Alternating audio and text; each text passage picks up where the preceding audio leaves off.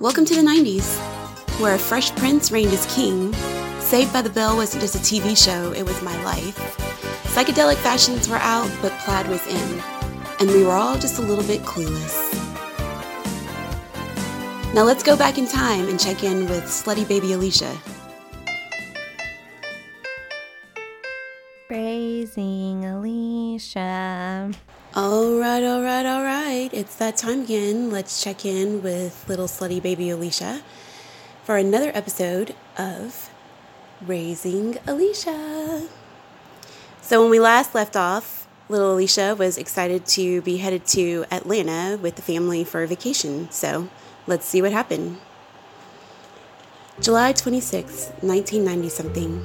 Dear Journal, today's Monday, my first day of vacation. I'm so happy. We got back from Six Flags yesterday. I had fun.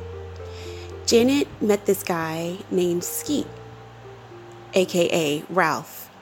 So the three of us were walking around Six Flags. We met Skeet's friend Seth. In parentheses, he's white. So Janet and Skeet were holding hands while me and Seth were arguing. But in the end, I guess we made up, kind of. We made a truce and stopped arguing.